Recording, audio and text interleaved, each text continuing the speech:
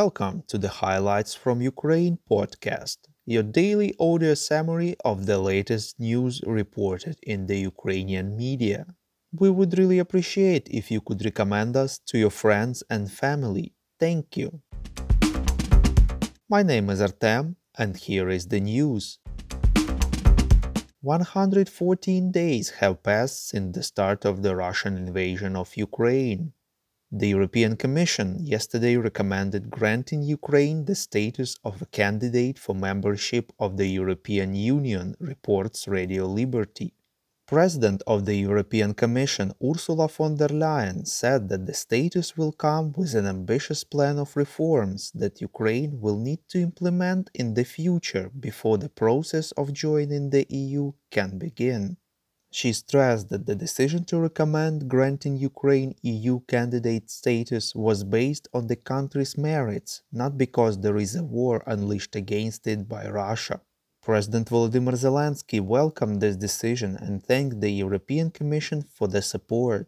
Now the decision to grant the status can be taken by the European Council at its meeting on June 23rd. Ukraine cancelled the visa-free travel regime with Russia from July 1st, reports Union.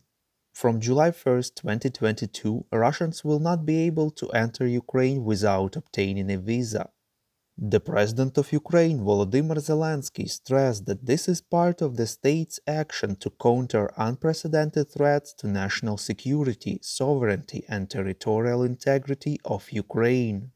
Later he added that Russia itself has done everything to destroy any ties with Ukraine. British Prime Minister Boris Johnson visited Kyiv and met President Zelensky yesterday, reports Interfax Ukraine. It has been his second visit since the start of the Russian invasion. According to Zelensky, they discussed the current situation on the front line in the east and in the south of Ukraine, its capabilities and needs in protecting against Russian aggression. He stressed that Ukraine and the UK have a common view on how to move towards victory.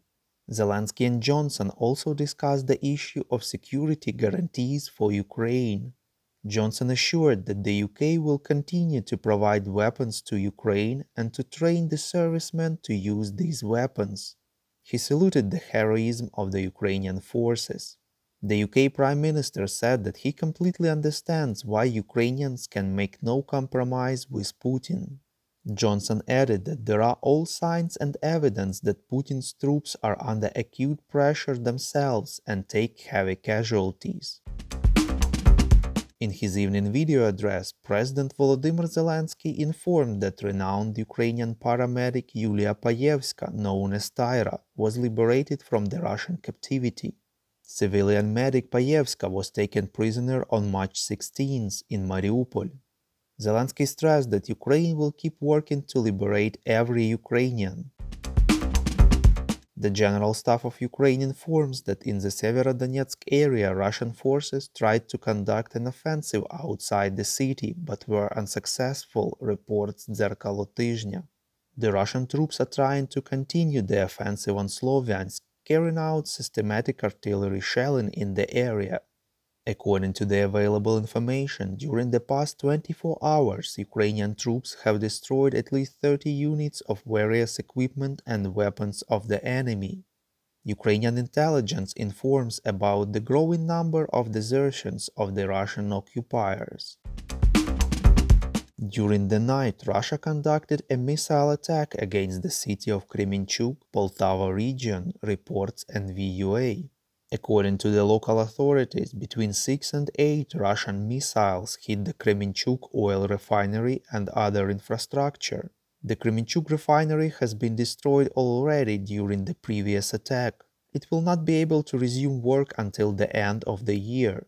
Kremenchuk refinery was the main producer of fuel in Ukraine.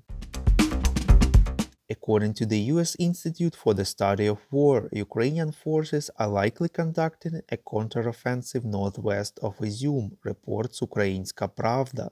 The experts say that Ukrainians are intended to draw Russian forces away from offensive operations towards Sloviansk and disrupt Russian supply lines and are making minor gains. We call on you to demand from governments of your countries to impose the toughest sanctions possible on Russia and its citizens to stop their invasion of Ukraine. Thank you.